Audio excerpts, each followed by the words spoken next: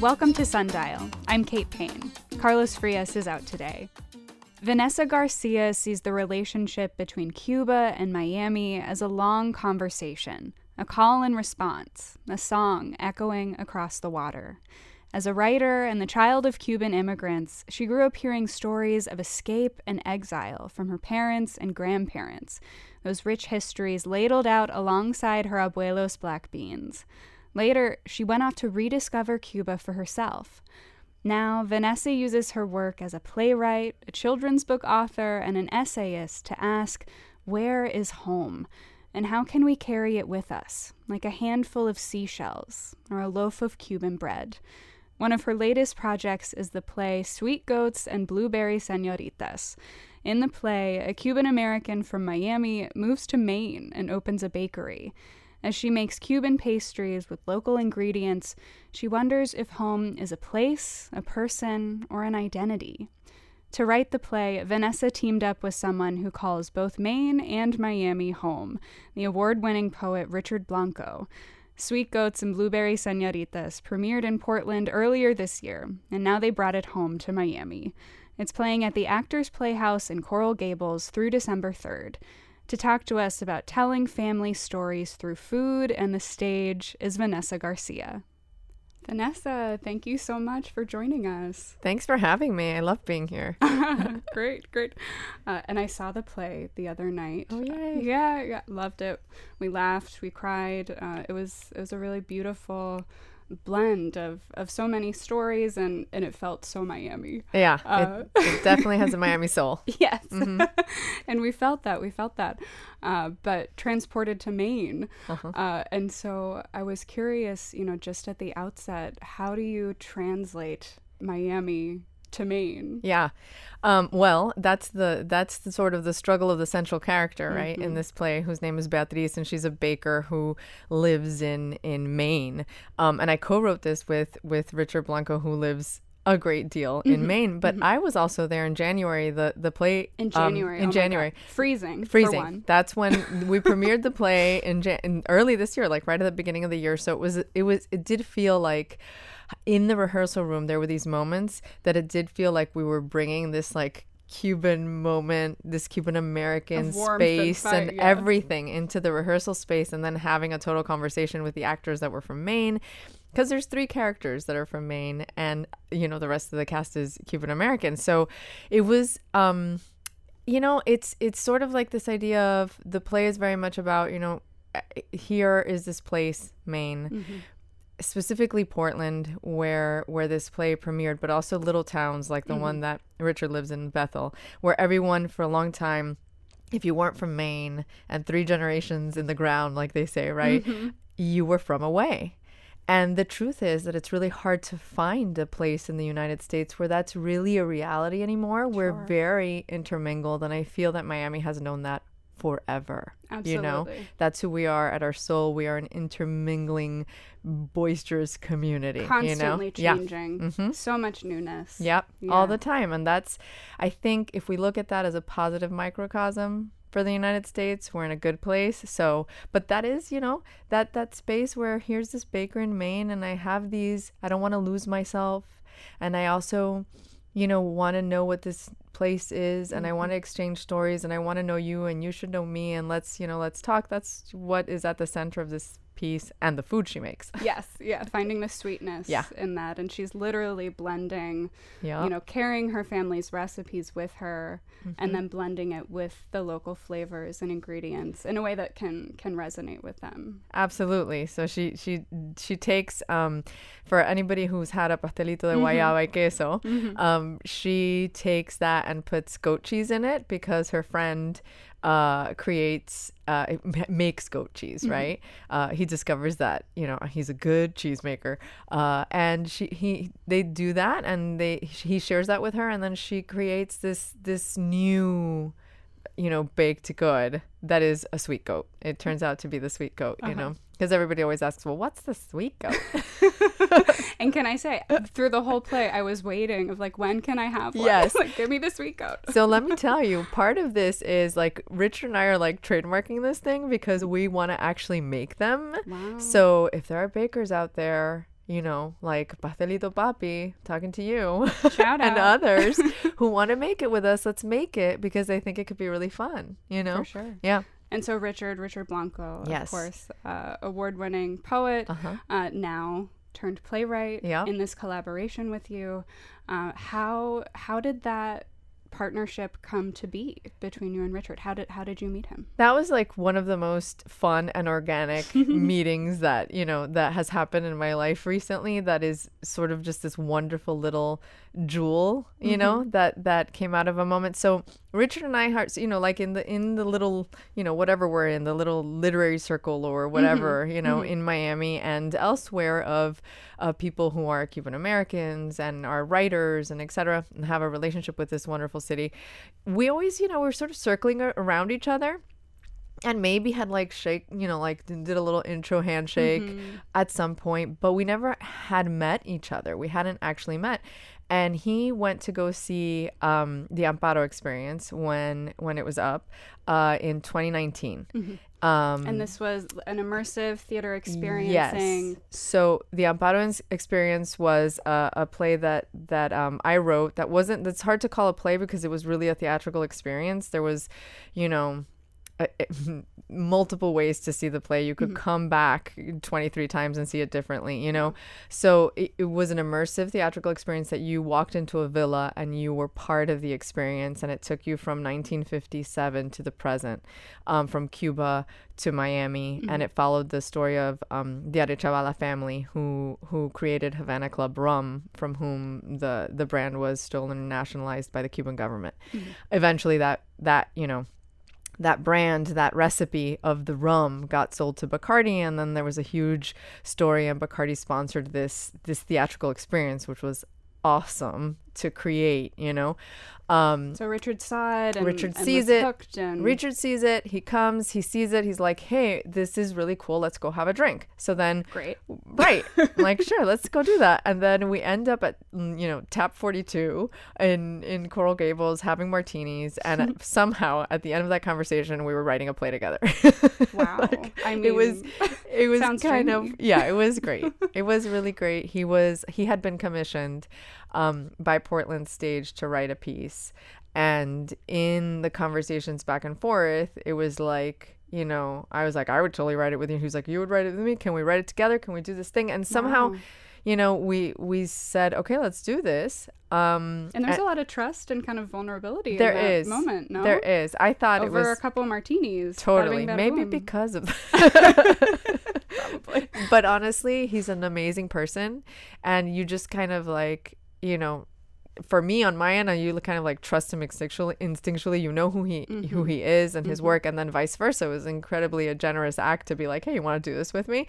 And then get it done. Yeah, and then we did it. Yeah. So then he went back and said, is it okay if I bring a co-writer? And Anita Stewart, who's the artistic director at Portland Stage, said, yes, totally good. And, you know, we started writing. And the thing is that was 2019. So, of course, what happens after? Of course. Everybody knows. We don't even have to say it, but 2020 and the pandemic's here. And we're like, well, let's still write this thing, you know. Find at a way. some point, theater has to come back. It's part of our you know, our human fabric. So somehow it's going to have to come back in some way, shape, or form.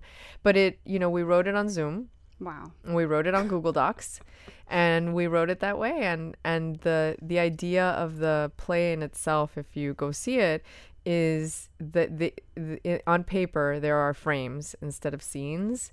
And that is very much driven by the fact that we were all framed in a way in our little islands throughout the pandemic. And that's how we created it, with the construct of there'll be a moment where all those frames are lifted and we'll be together. And that sort of happens in the play. It does. Yeah. It does. Yeah.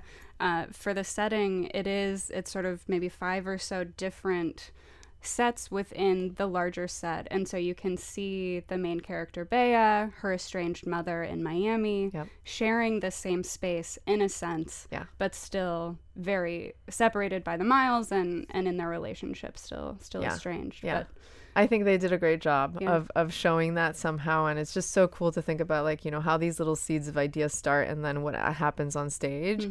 But I think they did a lovely job of showing us how we are in our little islands, but we're all intertwined at the same time, sort of joined by this cardinal that takes place in the play. Yeah, the bird of Yeah. Bea seeing visions of a bird who is sort of a message from her mother. I Yes. guess. It's definitely a message, a bird with a message. Yeah.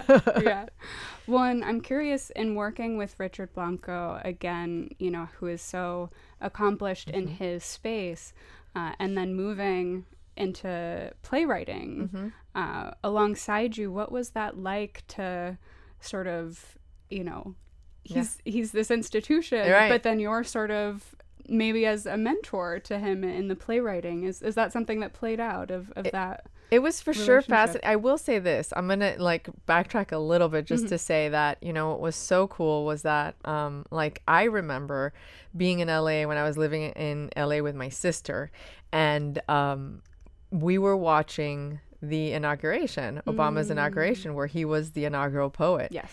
And there are those few moments in your life where I just remember where I was standing, what I was doing, what I was looking. I was standing behind the couch and looking at it, and I was like, oh my God, there's a Cuban, there's a Cuban boy up on, With the president of the United States. With the president of the United States speaking beautiful words, and it filled us in that room in that little living room in LA at the time. And I'm a writer, my sister's an actor, so the idea of what art can do and what you can convey through words it was magical. And that was a long time ago, and I just remember thinking I think it just imprinted in me, So of course, then later you meet him and are writing with him, and you're just like, wow, you recall back to that moment, and I just feel very grateful, for the experience. But to answer your question, he was also so open to having a real and true collaboration. So that was really, really exciting. It was really about how are we gonna make this the best play possible and also have a lot of fun while we're doing it. We never lost that, and that was great. Yeah. Yeah. Even through COVID, even through everything. Yeah. Well, and I think, Vanessa, is there a section of the play you'd like to share with us? A reading? I can do that. It's a play, so I'm gonna go back and forth a little bit here. Let me see. And our listeners know, we've done this before. We've done it before. Drill. You know I'm not an actor, people. I'm a writer here, but yes. So I'll introduce it a little bit. There's a section of the play where Bea is about to show the recipe of sweet goats to her uncle, and her uncle from Miami. Who just appears out of the blue, kind of barges in, and he's like a very Cuban uncle is like, I've been worried about you, and since you're not gonna go to Miami because she's estranged with her mother, then I'm bringing Miami to you, and we're gonna work this out, okay? Yeah. So she's been playing with this recipe of sweet goats, and she's about to get him to try it. So that's the scene I'm gonna read here, and I'll do my best here. But the two roles are Beatriz and Tío M, and we start with Beatriz. Okay, so she's offering the treat. Hey, since you don't seem to be cutting back on the sugar, do you want to try something? Not if it's a whoopie pie. It's not. I'm not gonna tell you what it is. Just try it. Okay, dale. Here. And then she gives him the treat. Looks like a pastelito to me. Yeah, but taste it. No, qué rico. This isn't your abuelo's pastelito, that's for sure. What's in it? Goat cheese. You really like it? It's like guayaba y queso crema with a little patadita. Your mother would love these. Don't ruin a perfectly good midnight snack. It's way past midnight.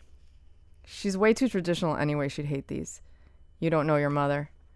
I've known her my entire life, and I've known her entire life. She's a rebel and a fighter just like you.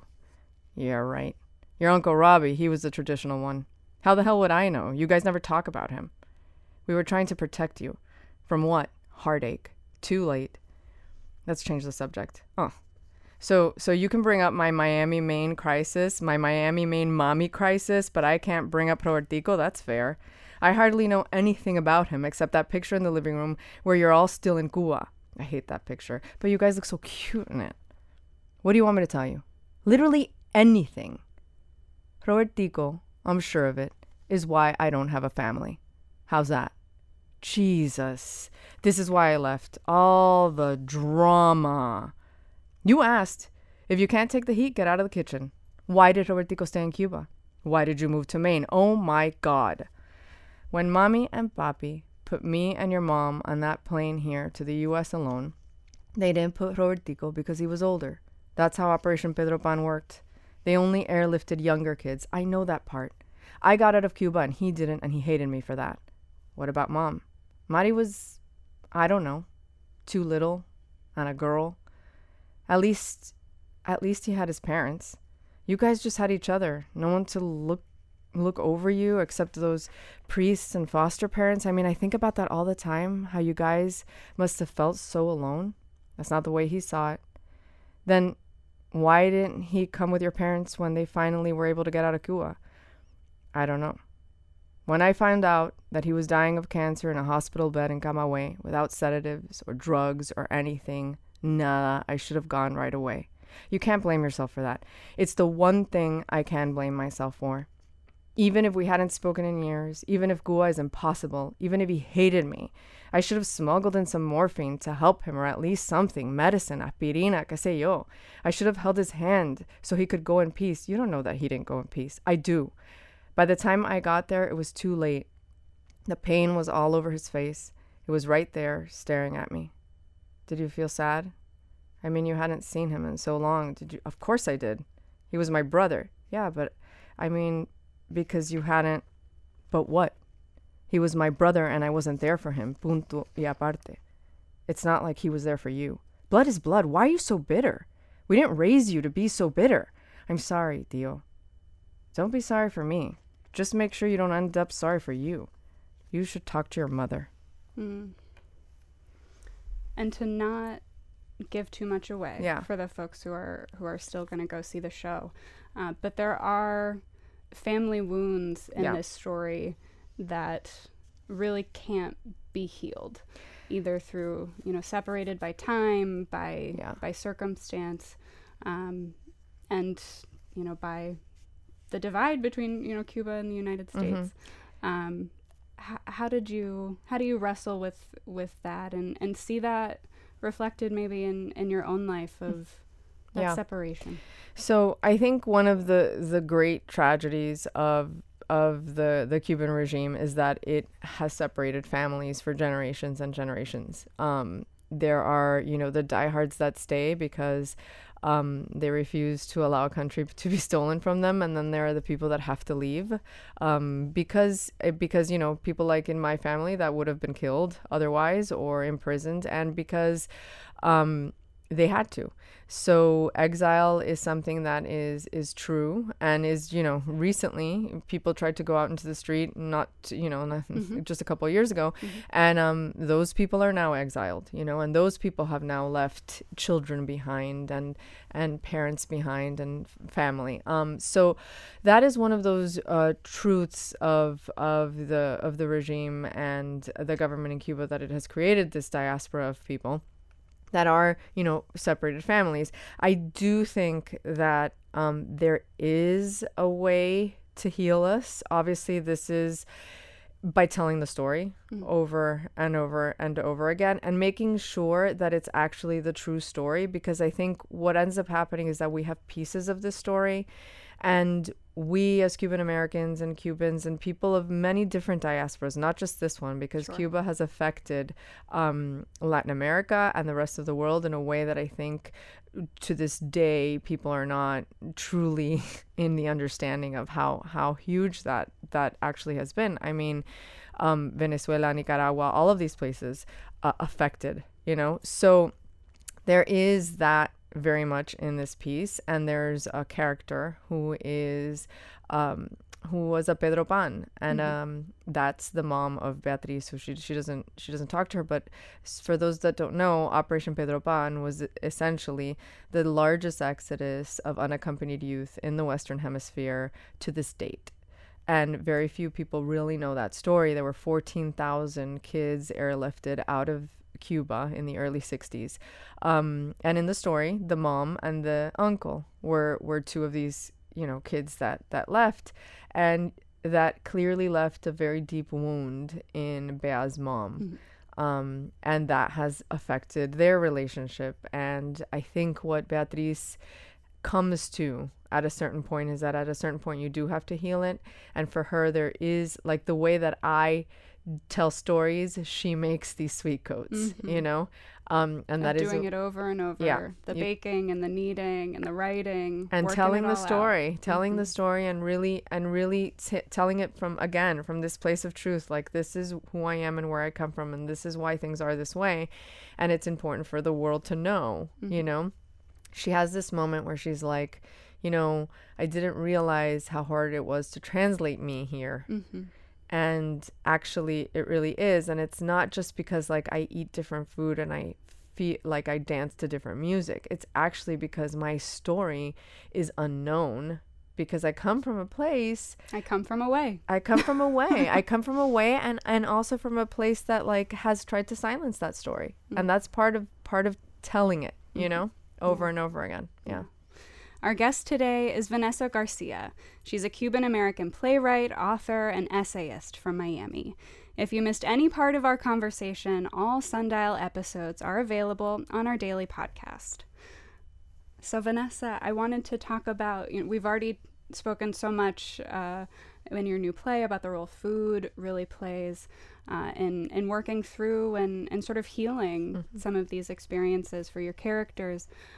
But I wanted to ask what role food has played in storytelling in your own family. Yeah, huge. It's a huge role.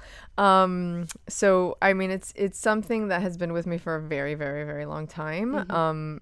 It's with all of us, right? Sure. It's literally something that we do every single day, but it's not we gotta eat, and and we don't have to do this, but it's more wonderful when we do share it, when we share meals together. So, I mean, last year before Sweet Goats came out, I had a picture book, which was also about food. I mean, it's called What the Bread Says. And I think I'll start just with a little bit of that, of what led me to make that, because it's really why food is so huge, I think. My grandfather taught me to bake bread, while telling me the family story. And I'm talking about, like, I was 3 years old, 4 years old, 5 years old. He had tons of books all around our house, and he had an incredible story. So he was born in Spain, had to cross the Pyrenees Mountains on foot during the Spanish Civil War with his brother to escape. He was a kid, and he gets to France, and then is a teenager in France, and World War II hits, has to escape, gets on a boat with a bunch of Jewish kids escaping the Nazis, ends up in Ellis Island, and because he doesn't want to get sent back, he says that he is Cuban. Him and his brother say, we're Cuban. So they send him to Cuba. And that's how... And you become Cuban. And I become Cuban, yes. And so the rest of my family, it was... like has longer roots in Cuba, but that's his story. And he essentially escaped 3 tyrannies, and all along the way, he would always tell me, like, all you need in life is, a piece of bread under your arm and some wine. And that is, I think he eventually was, he led a baker's union in Cuba. He fought through that within the island and did all kinds of things. But the point is that, bread and making it was very much something that mattered in my house, and what it meant to put it together, wait while it was rising and the baking. Patience. Oh my God. And kneading. It's a workout. It is. You really have to You put a lot in it. Yeah. You do. It really is. And so, during those moments of waiting, he told me a lot of stories, and eventually I would sit him down, and when I was about 12, after, all these pieces, these little puzzle pieces, I sat him down and I asked him to actually tell me from beginning to end. Like, tell me the story, but At start 12. Yes, because actually I had we were talking about this in school. We were talking about stories and essays and all kinds of things, and how a story is constructed. So sat him down, recorded him, and he told me the whole thing from beginning to end. So that's when I was starting to put it together. And then when I was 22 and he was 80, we went backpacking together. Wow. Yeah, it's an amazing story. Where did you go? We went to Spain and France. Oh, wow. And we were supposed to go to Italy also, but we didn't make it there because everything went slower than we thought it would. I mean, he was 80 years old. But he was great. He had a backpack with him the whole we went backpacking. Yeah. And he would be like, me partner. That was me, like his little, like he would say it with like this little Western accent, and like we would. Yeah, and we shared a lot of meals. But I do think that food is one of those things, and I say this a lot when I'm working with people, like theatrically and otherwise, because I think that food and music are these things that work vertically inside of us. Story works horizontally, and so you carry a story and you tell a narrative, and it sort of like moves across a horizon line. But music and food move vertically, so it presses through our bodies, like almost from like, the heavens to your roots, and it does something. It presses buttons that are different, and it gathers memory in a different way, and it constructs reality in a different way, and it allows us to cross boundaries in a different way. Both of those things. And so I think when you bring them together, story and food, you have this really magical recipe. So that's beautiful. And so I'm curious if you're still baking bread these days. Yeah, everybody did it during the pandemic. Sure. There's a whole a whole sourdough situation. Yeah. But yes, yesterday we made pizza. We made pizza with my son. So we're always doing something, and he, like, my son's 5 and my daughter is 3, and they fight who gets to be on the little learning tower that they stand on because it's like this little, tower that you can stand on and get close to the stove, but obviously far enough that you're not to be safe. Yeah. But they both want to cook. They do. Wow. Yeah, they do. And I'm not someone who cooks every single day. I definitely am not.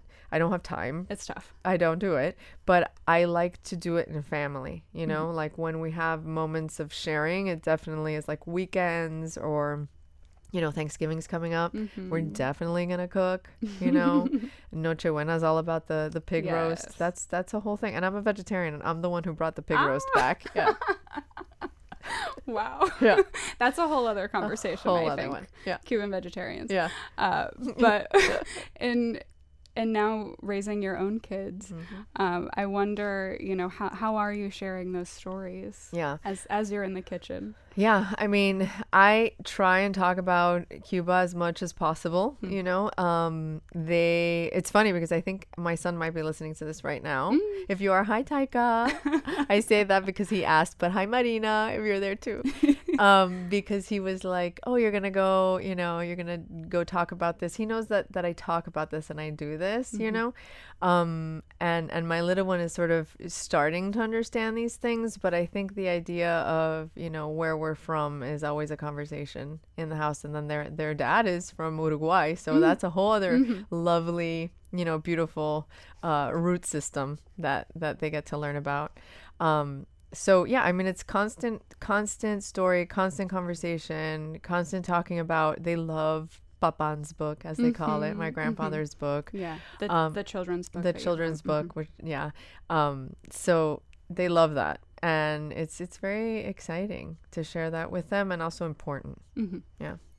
And that they want to be a part of it. That they're not off on their phone. No, I mean, believe me, they want to see things on their phone all the time, but we have to limit it. That said, they also just they see what it's like to read something and go to the theater, and they live in rehearsal rooms, so actually what it means to tell this story, I think, is a different thing for them than it was for me. Because for me, I didn't speak Spanish I didn't speak English when I first went to school. I was only speaking Spanish in my house. My grandmother, who I just visited, she still doesn't speak English. They're actually there right now, so but the relationship is different, because I think that for us, it was just very, very much a part of an everyday existence, that it was embedded. And I do think that with their generations, which is 2 generations removed at this point, it is very much about like keeping that story alive and making a very concerted effort not to forget it, to make sure that it's alive and well and kicking. And because there's so much that just hasn't been, shared yet. So there is an effort to do that. And food is one of those things, it helps you. Yeah. Well, and on that note, how, in your process, how have you discovered food as maybe a way to work through some of the heartache, some of the separation? I think talking about food is an interesting thing, because it's not just a place of where you can feel sadly at moments division. It's more a place of connectivity. I think, like I have this, I recently, not maybe a couple years ago, I think, right after, like when we first got vaccines, this is how I remember, like, because it was like the first vaccines were out, and it was the first assignment I went on, and I had to do a story on Tampa, and I hadn't been to Tampa in so long. And chef Douglas Rodriguez, is that his name? I think it's his name. I hope I'm not messing it up. But anyway, he's amazing. He started restaurants here in Miami a long time ago, and then, has this wonderful restaurant called Flor Fina. And I talk about this because I was at the restaurant, and I was having their black beans. I was like writing about Tampa, and of course I'm going to include restaurants and food and all these things.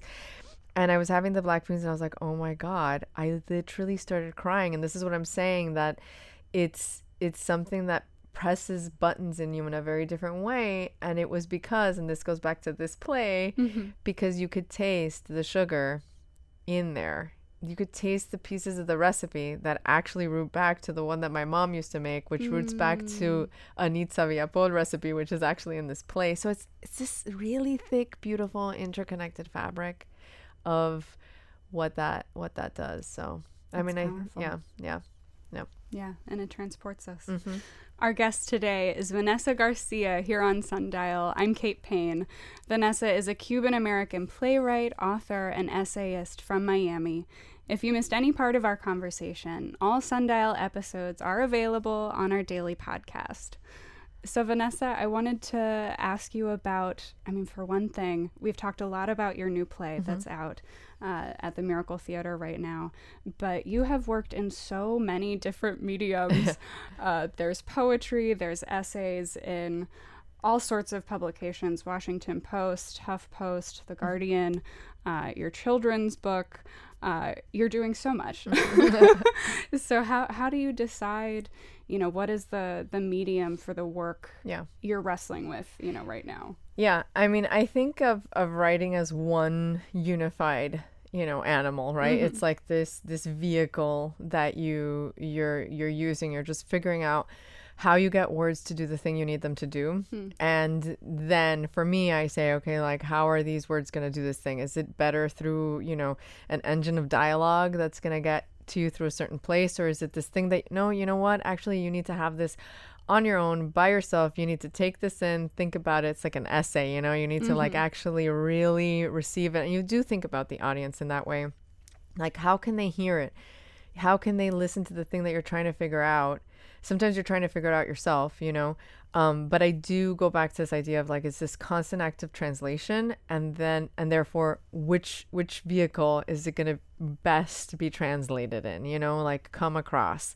So yeah, it's basically, it's that, it's finding that engine that works the best for the story you want to tell, and like how you want it to imprint on the person. Yeah. How you want it to be delivered. Exactly. And what that conversation is, Yeah. And a lot of collaboration as well. And it seems like a lot of sort of immersive experiences of trying to sort of shift the dynamics in your playwriting, between the audience and the stage and the actors. Yes. Of trying to break down some of those barriers. Yeah. So after the Amparo experience, which is the show we were talking about earlier, one of the things that had been leading up to that, and then, you know, was really sort of shown at that moment, like sort of exemplified that an audience reacts a certain way when it feels activated. And that doesn't mean like, you know, it doesn't mean that you have to like literally physically like speak back or anything like that. People freak out, you know. It's like, no, it's just you're not a passive viewer, you know, like you are actually active in the sense of like something inside you is awakened. So how do you do that, you know? And in you know, in that experience, people actually were walking through an experience and you know, quote unquote, living it, not just a fly on the wall, but living it, you know, which is different. So after that, you know, the director on that show and her name is Victoria Collado, and I created a company called Abre Camino Collective, which is opening paths. That's what it translates into. But we definitely, the focus of that has been, you know, we call it radical storytelling, but how do you tell a story? And again, it goes back to the same things, like how do you actually convey these things that you want to talk about and explore and have the audience be a part of it, because we all have all these stories, you know? So definitely immersive theater making is part of the picture now, and going into the future, like what that experience is all about. Yeah. Yeah. And it seems like in so much of your work, you know, across all of these mediums of essays and playwriting, so much of it is about home and identity, and the stories of Cuba, you know, that came down through your family, and their experiences. Yeah. And you had the opportunity to go to Cuba yourself, I believe, on the cruise, the first cruise from the United States in 50 years to the island. What was that decision like, for one, of going there? So I had gone to Cuba. I've gone to Cuba several times, but it took me about 30 years to actually make that happen. Meaning I went about 4 times very quickly in you know, like one after the other. But the first time I went was with my mother, and it took me, like, I had gotten to a point where I said, you know, I'm writing about this place that I have never stepped foot on, and I actually responsibly need to, you know, as someone who's writing about this, I need to actually go and see it. I need to go and be there, and I understood what it meant for family members. I absolutely understood what it meant to say, I'm not going back as long as there's a dictatorship that kicked me out of my own country, and that everything I do to step in there is to assist that dictatorship. I understand that 100%. And then on top of that, there was I have to go because I'm writing about this, because I need to then understand what LA15, I say this all the time, like where that street, where that intersection is. I need to know what that is. I need to see certain things. Before the Amparo experience, I needed to go see the factory where they, you know, the factory that they stole from the Arechavala family, where they were making the rum, and they were making this, you know, falsified, you know, rum essentially. So I definitely needed to do that, and my mother, you know, there were many instances where she, like, it was very hard. At some point I had to throw away tickets, you know, to throw them literally when they used to cost like, you had to do a charter, and this was like back many years ago, and it was like $500 tickets, which at the time is like what the equivalent of like 800 to, you know, yeah. So I literally remember having to flush them down the toilet at one point, because it was like I thought my mom was gonna die, you know. So that said, jump forward a couple of years after that moment, and I'm like 30 years old at that time, something like that. And I tell her, you know, Mom, I'm going to go. I have to go, and I would like your blessing. And she said, well, I'll go with you. Wow. So she came with me. So that was not the cruise. The cruise came after. So, but for your mom, I mean, massive. when you're standing there and you're flushing tickets down the toilet because you think it's going to be the death of her, and then for her to say, I'll go with you. I mean, what was that moment like? You know, I was talking to actually another Pedro Ban, like what they called the kids, yesterday, and he was like grappling with this very question, which was, you know, I am of this place, and I you know, I haven't even been allowed back in. You know, this person hadn't even been allowed back in, but the real visceral desire to see the home that raised you, you know, and that on one level, you know, and to actually show that to your kids. I will never forget getting on that airplane and getting off that airplane with my mom, because of course, you know, it took 30 years to get to this trip, and then the trip is like 2 seconds long. We're 90 miles, you know what I mean? Yeah. It's more than that's 200 and something from here, but like, you know, it's a Coca-Cola in the air and you come back down. Do you know what I mean? Yeah. And but also an eternity. exactly. You know? And what was so, like, I can't have said it better than the person who was sitting behind me, and my mom and I both remember this very vividly. It was like we heard her and she's like, wow, all the years it took to get here in such a short flight. And it's just that it exemplifies so much, you know? So we got off on you know, on the tarmac, essentially, because you still get off, you know, and she was in front of me and she broke down halfway through. Yeah. And it's a very, very impactful trip. And then there was a moment where she was, you know, just by herself looking at the Malecón. I was right behind her, and you know, many things that happened on that trip. And you know, it was very, very, very important, I think, for both of us. Part of her, I think, was scared, even me at 30, to like let me go. You know, it's very motherly. Like, now as a mother I understand, you know.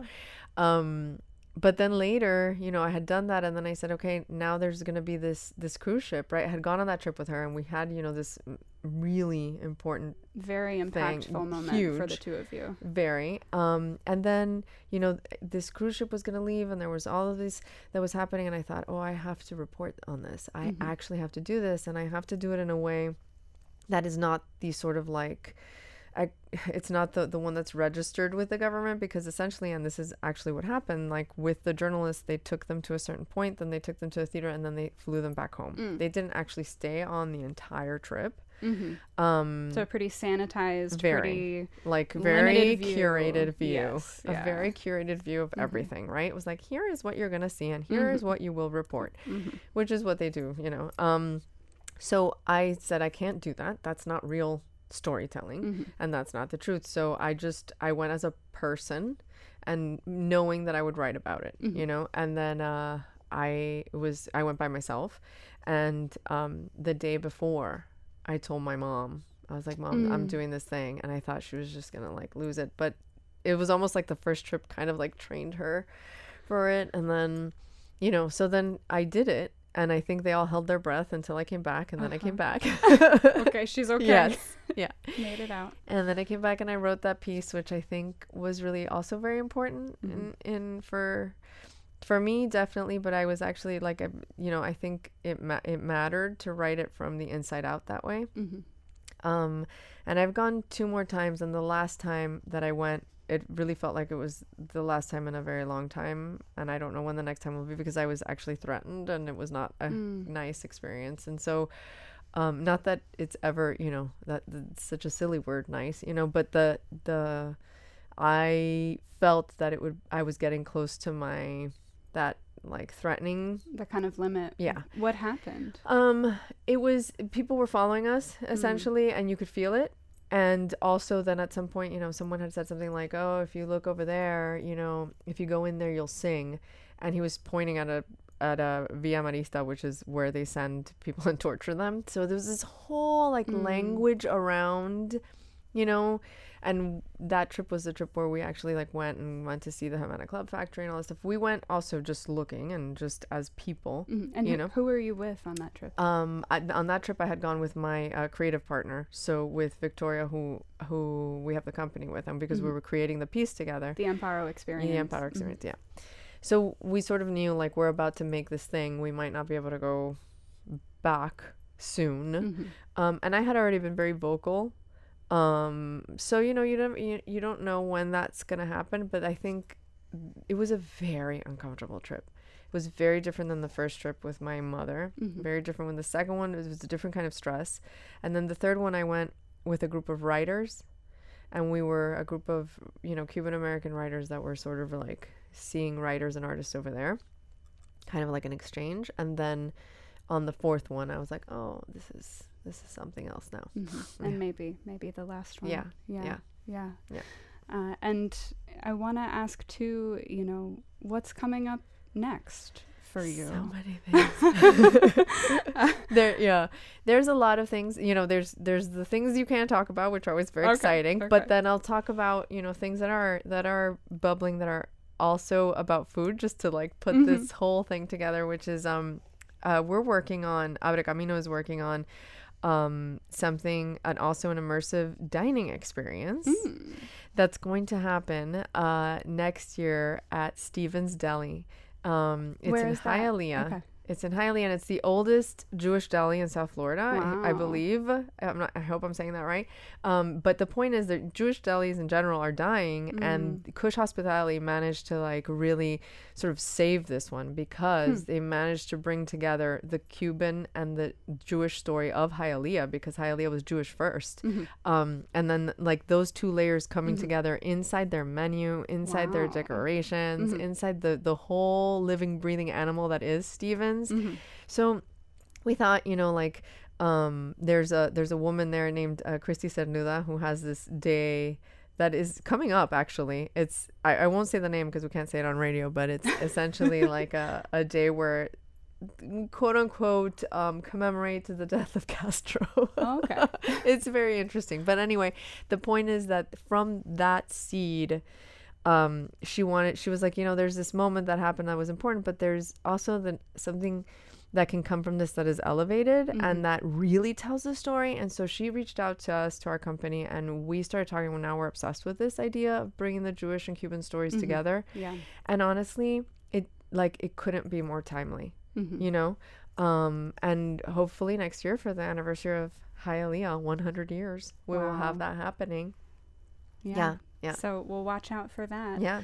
Well, thank you so much, Vanessa Garcia. It's been so wonderful to talk with you about everything you have going on. And again, Sweet Goats and Blueberry Señoritas at the Actors Playhouse in Coral Gables through December 3rd.